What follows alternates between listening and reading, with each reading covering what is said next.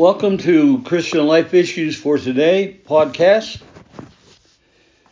Today we're continuing our series on Your Family, God's Way, out of my book, Your Family, God's Way, which was published by Presbyterian and Reformed Publishing Company, or more commonly known as P&R Publishing Company.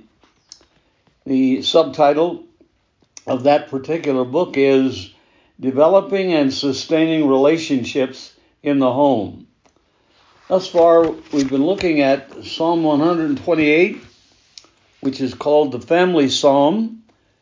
That particular psalm tells us about the husband and father in God's kind of home, and we had one podcast on that.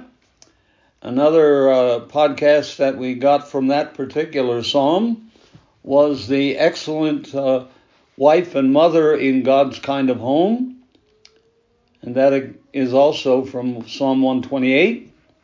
And then the third podcast we gave had to do with the issue of children or parenting, and that was what that Psalm 128, has to say about parenting.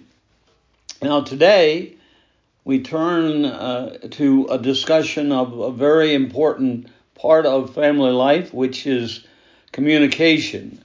And this is chapter 4 in the book, Your Family, God's Way. And it goes like this. Some time ago, I was a guest on a radio talk program.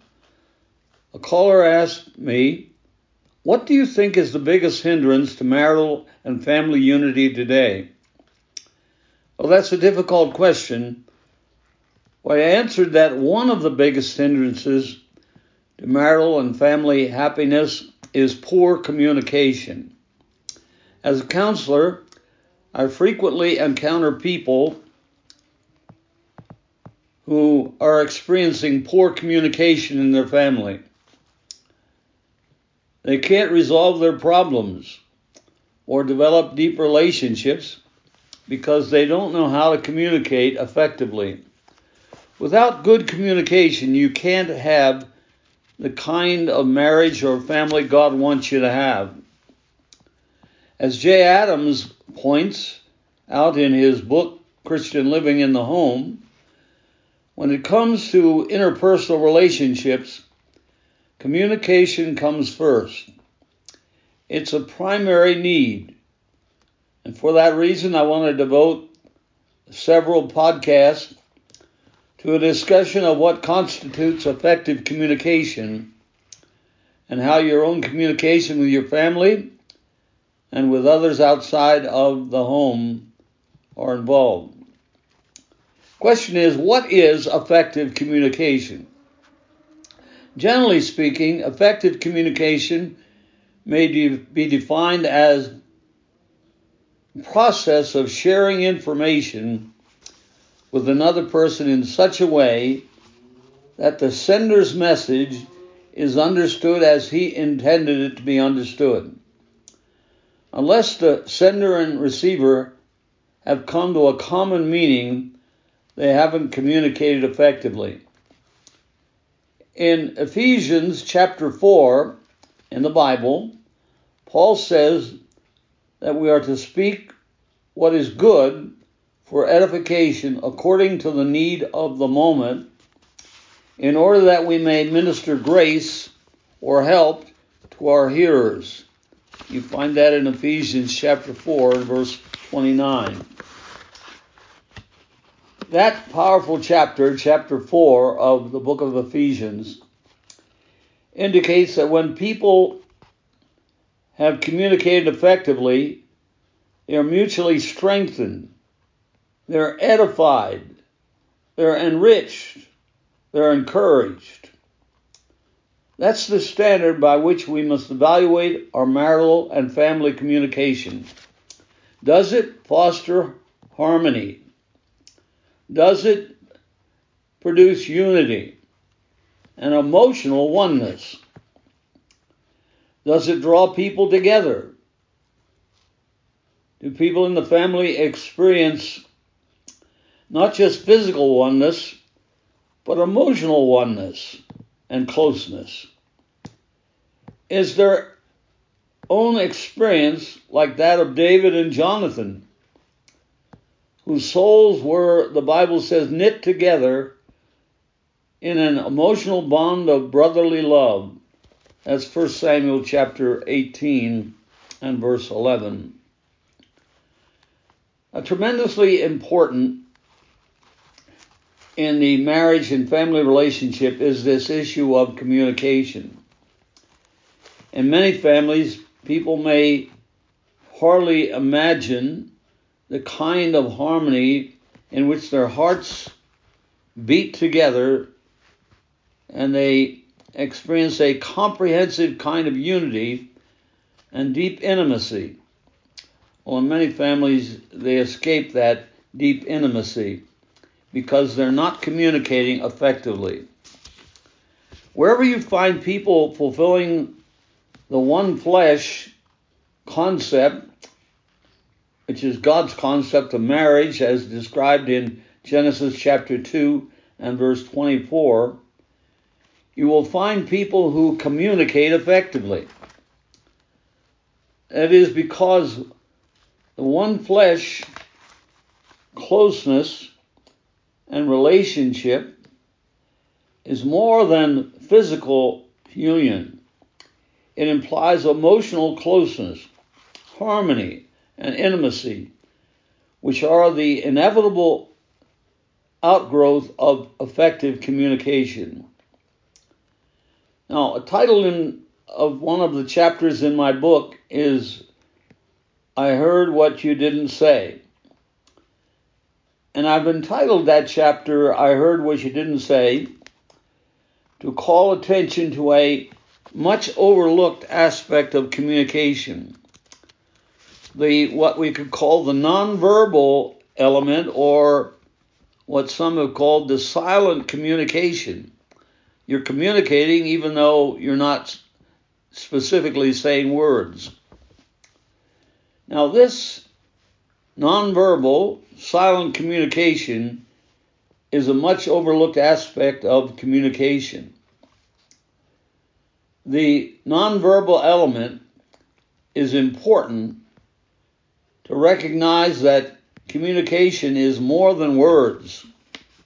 It also involves accurately sending and receiving the right kind of nonverbal messages or silent communication.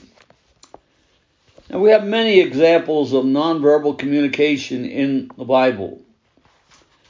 At the time of their creation, we're told that Adam and Eve were both naked and they were both ashamed.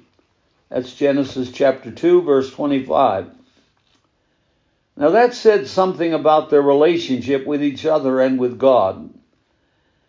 They had no shame or embarrassment. It says they were both naked and they were not ashamed. Because there was no guilt, there was no shame. Their consciences were clear. Because their hearts were pure and holy, they felt comfortable with each other and even with God. Later, in Genesis chapter 3, when they had disobeyed God's command by eating of the tree of the knowledge of good and evil, that's Genesis chapter 2, verse 17, and Genesis chapter 3 and verse 6, their nonverbal behavior expressed clearly that something had changed. They tried to cover up. That's Genesis chapter 3 and verse 7. And when God came walking in the garden in the cool of the day in Genesis chapter 3 and verse 8, they did something that they had never done before. The Bible says they hid. Without saying a word, Adam and Eve declared that something was seriously wrong. They didn't have to explain, we ate of the forbidden fruit, and now we're ashamed. Their actions said it all. Another example of the power of nonverbal communication is found in a later chapter of Genesis. Scripture tells us that the sons of Jacob knew that Jacob loved Joseph more than the rest of the sons.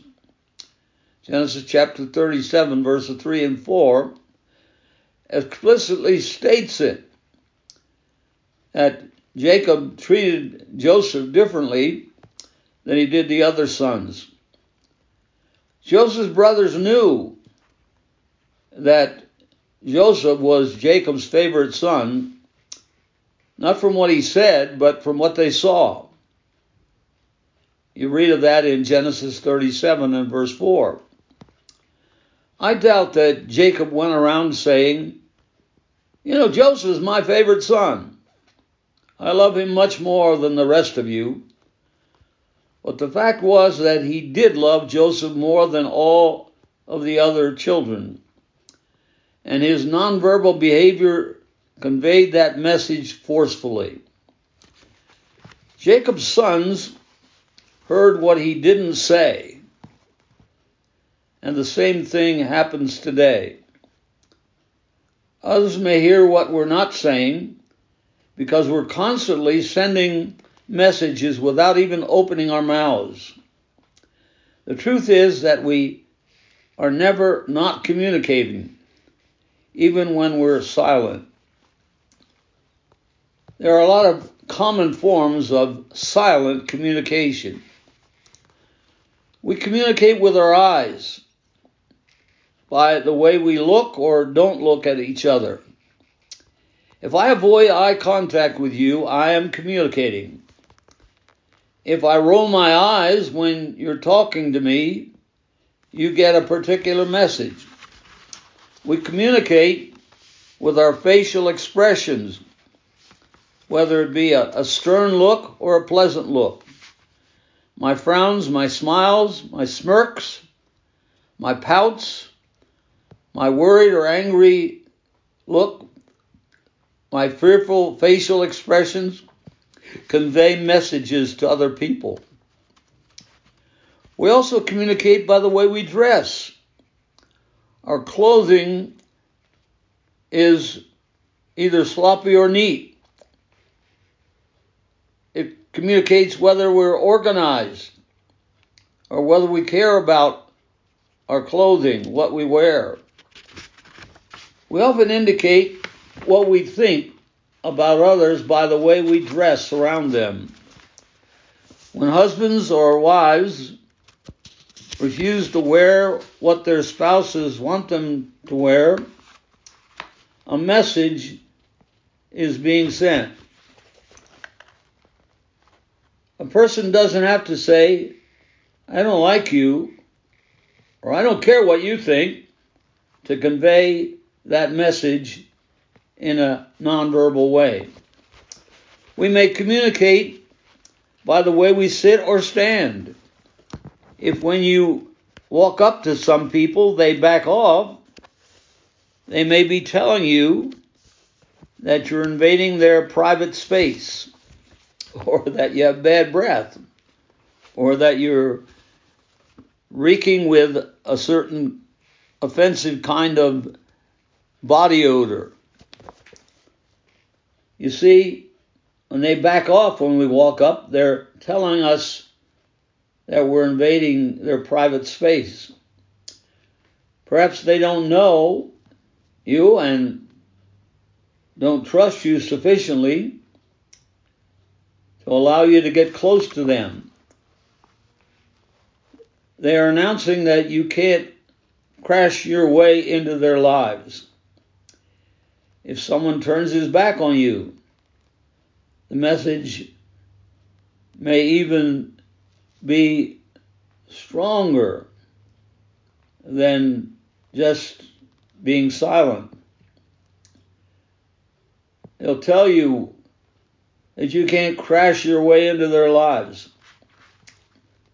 The message is very strong. If someone comes into my counseling office, some of them pull their chairs up as close to the desk as they can get.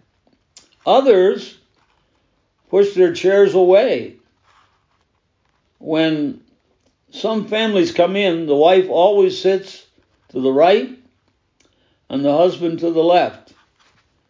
Their child inevitably takes the middle chair, positioning himself or herself as close to the mother and as far away from the father as possible. They're telling you something about their family relationship. If one sits on the other side of the room, the child opts for the other side of the room and another chair. An astute observer will glean from these arrangements much information about family coalitions and interactions. For example, the first child may have aligned himself more closely with mom, considering her to be his ally and protector. The second child may consider himself as an outsider, not especially close to either mom or dad. People often communicate by their use of time. Show me how you use your time, and I'll show you something about your value. If you tell me that your relationship with God is the most important factor in your life, and yet you don't have time for church or prayer or Bible reading, your actions speak more loudly than your words. If you say your family is important to you, but you don't have time to be with them, you may be saying that it's important to you, but you don't have to spend the time with them. It's telling me that they're not important to you. You don't have to have a word. You're telling by your actions what's really going on. I'll know your family is not important enough to you if you don't have time for them. If you spend your money on all kinds of things, but you don't give to the Lord's work, or to needy people, or even to your family, you're telling us something about what's important in your life. You're telling us something about where your treasure is and what your values are. Jesus indicates that the way we use our money is a trustworthy barometer of our character and our reliability. In fact, the Bible indicates that if a person is faithful to God in the stewardship of his material possessions, which the Bible indicates is a little thing, he can be trusted to be faithful in other areas. If he can't be trusted with money, the Bible indicates he can't be trusted in other areas as well. If a person can't be trusted in the economic realm, he can't be trusted in any other realm either. That's Luke chapter 16, verses 11 and 12. The way we laugh and what we laugh at say much about our attitudes and values. We communicate our willingness to help others, and by the spirit or manner in which we do the helping. Without speaking a word, people get the message either that we're glad to give assistance or that we're doing it grudgingly. Because we don't know how to get out of it, we do it, but it's not because we really want to. They don't have to say a word about that. They can tell by the way that they help. We communicate with our ears, or whether we're willing to listen to people.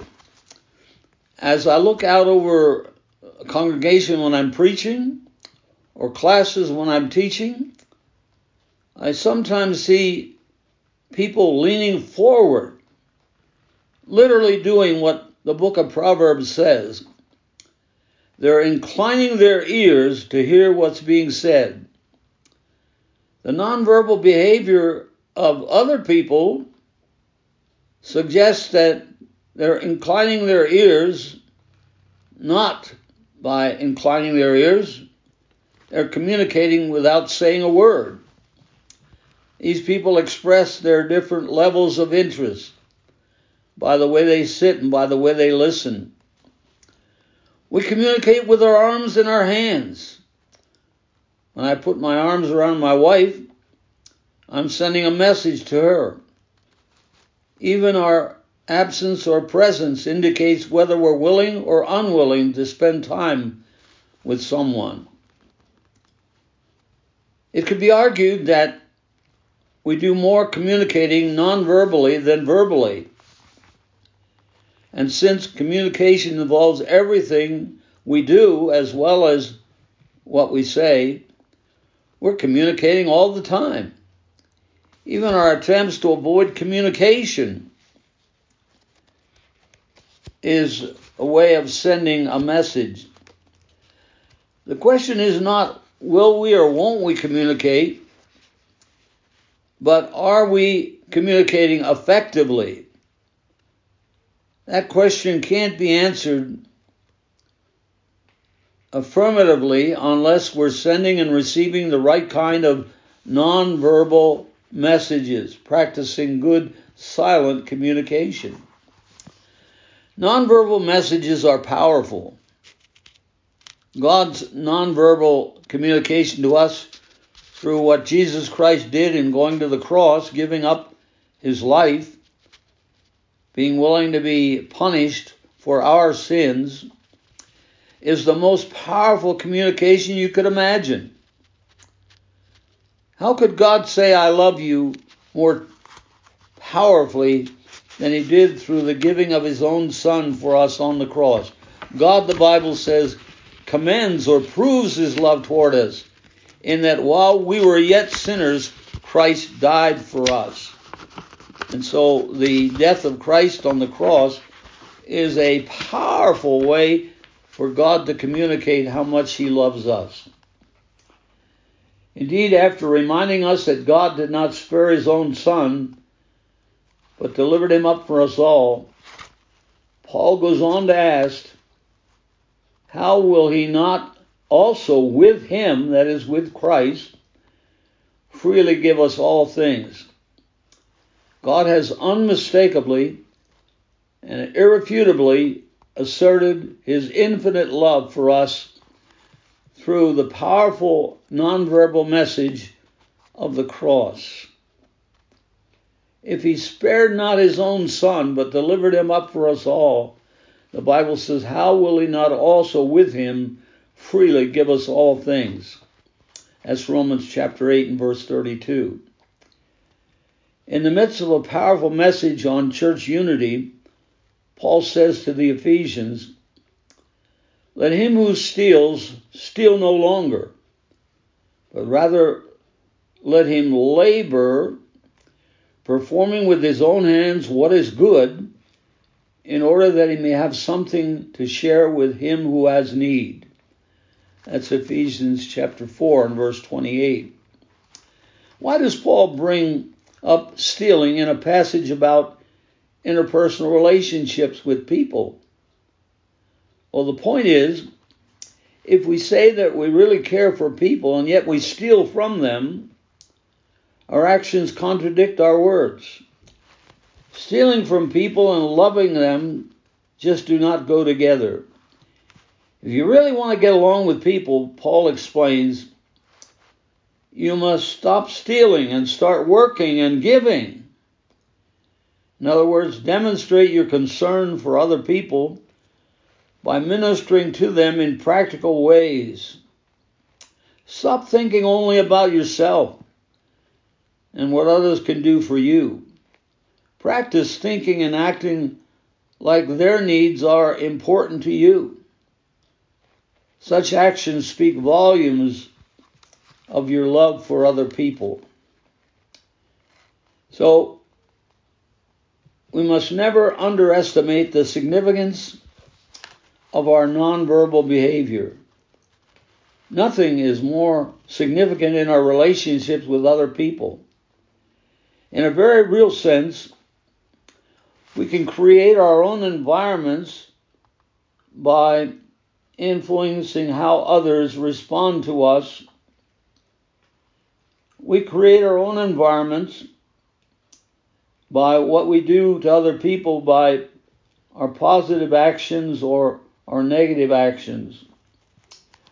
Recently, a young man who had gotten into some serious trouble was sharing with me some things that bothered him. In particular, he didn't like the way his mother treated him. She's constantly telling me be home at a certain time. She's afraid I'll be kidnapped, telling me to get home by a certain time. She's afraid that someone is going to hurt me. Now, this young man didn't like the way his mother was treating him. She's constantly telling me to be home at a certain time. She's afraid. And so she's telling me to be home at a certain time because she's afraid I'll be kidnapped, someone who will steal me. She always wants to know where I'm going, what I do, who I'm with, when I'll be back. Here I am, 16 years of age, and she's treating me like a little baby, constantly checking up on me. I asked him, do you have any idea why your mom does this? And would you like some help in getting out your mom off of your back? Stopping checking up on you so much? I said, you need some help in getting your mom off your back? He responded, well, I don't know why she does this. And yes, I'd like help in getting her to treat me more like an adult.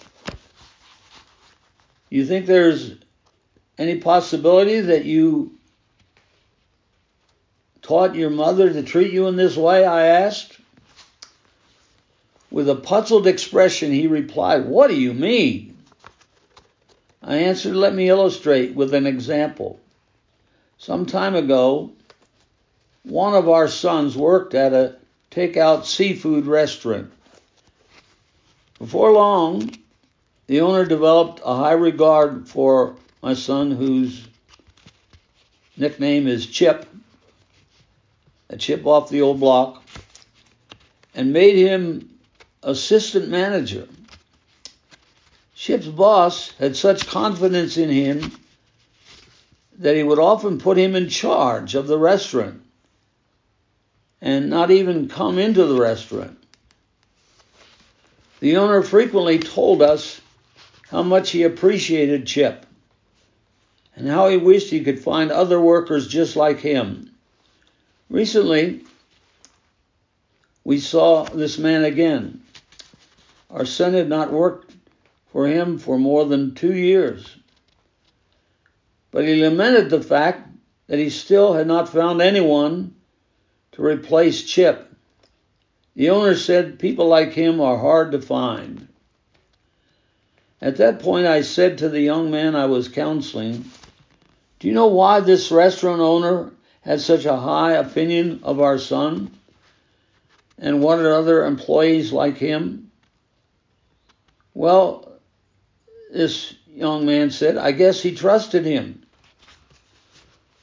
How do you think he came to believe that he could trust my son in that way?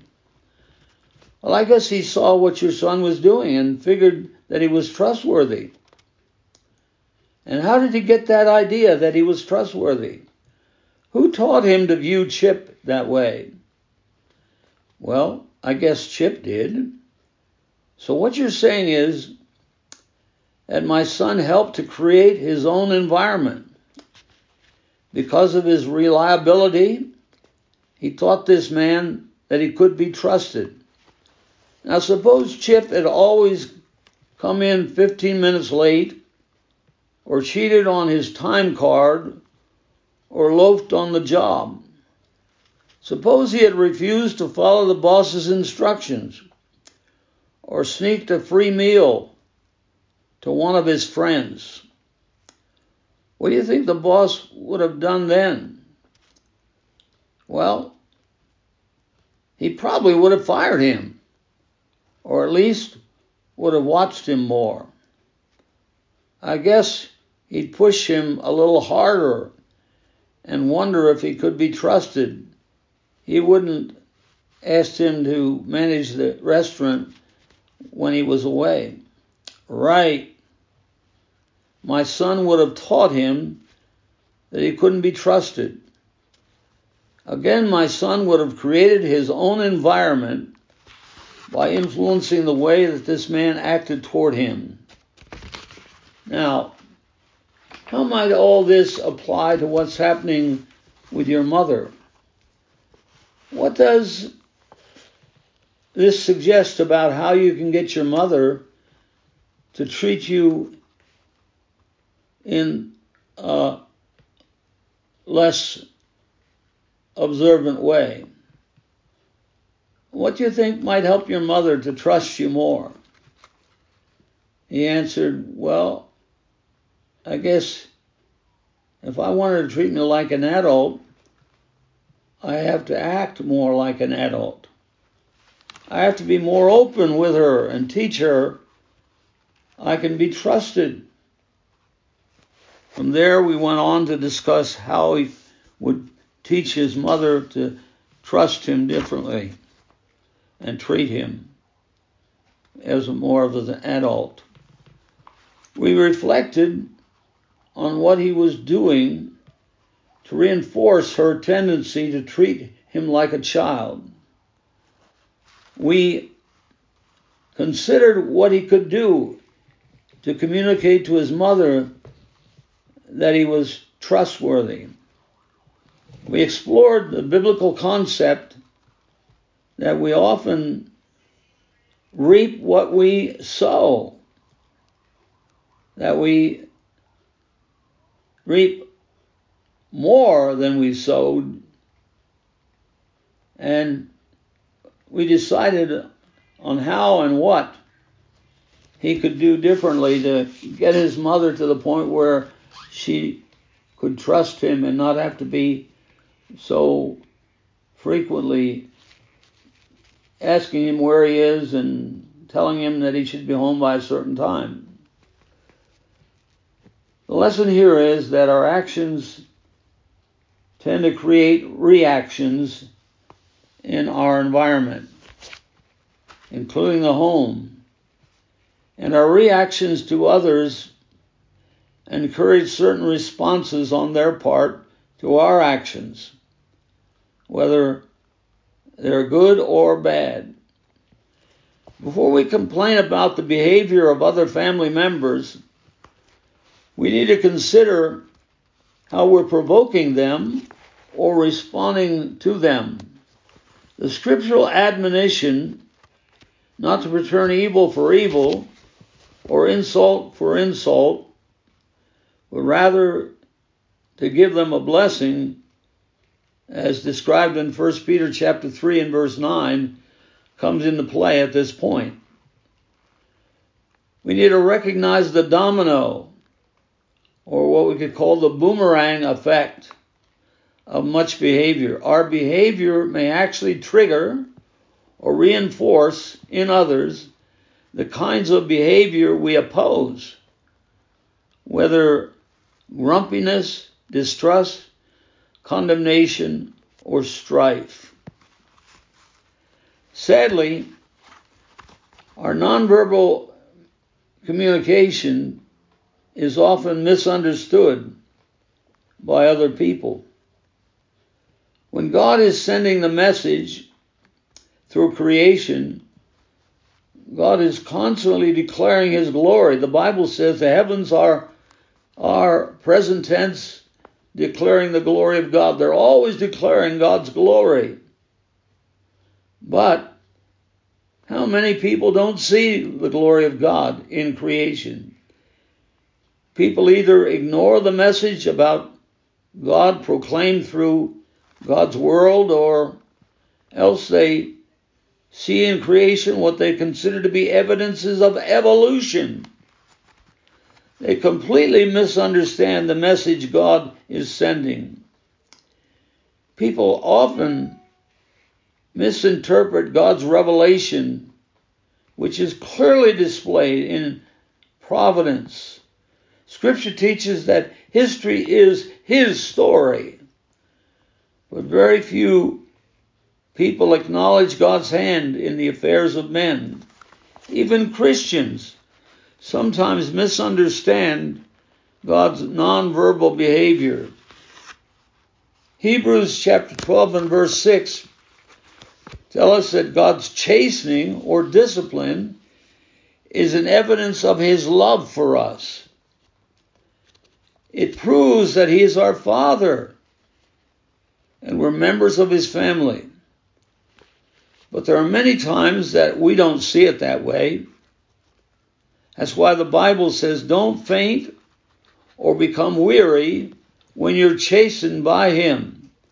Hebrews chapter 12 and verse 5.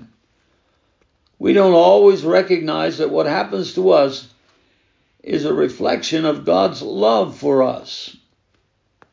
In like fashion, the nonverbal behavior of men is often misconstrued by others. Do you remember the Old Testament case in which Eli misinterpreted Hannah's behavior when he came into the temple and saw her there? That's described in 1 Samuel chapter 1, verses 12 through 18. The Bible tells us that Hannah was distressed because she wanted a child, and she wasn't getting a child. And as she earnestly prayed to God in deep and sincere faith, Eli observed that her lips were moving, though she made no sound. Thinking that Hannah was drunk, he sternly rebuked her for her intemperance. Eli had completely misinterpreted her nonverbal behavior. The New Testament describes a similar event in the book of Acts. On the day of Pentecost, when the Spirit of God powerfully came upon the Christians in Jerusalem, they took to the streets, speaking in other languages, the languages of the various people who were there from different countries. They witnessed in the language of the people from other countries, and they preached to them about Jesus in their own language.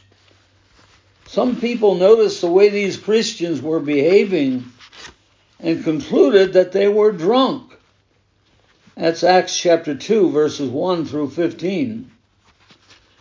The action of these Christians were grossly misunderstood.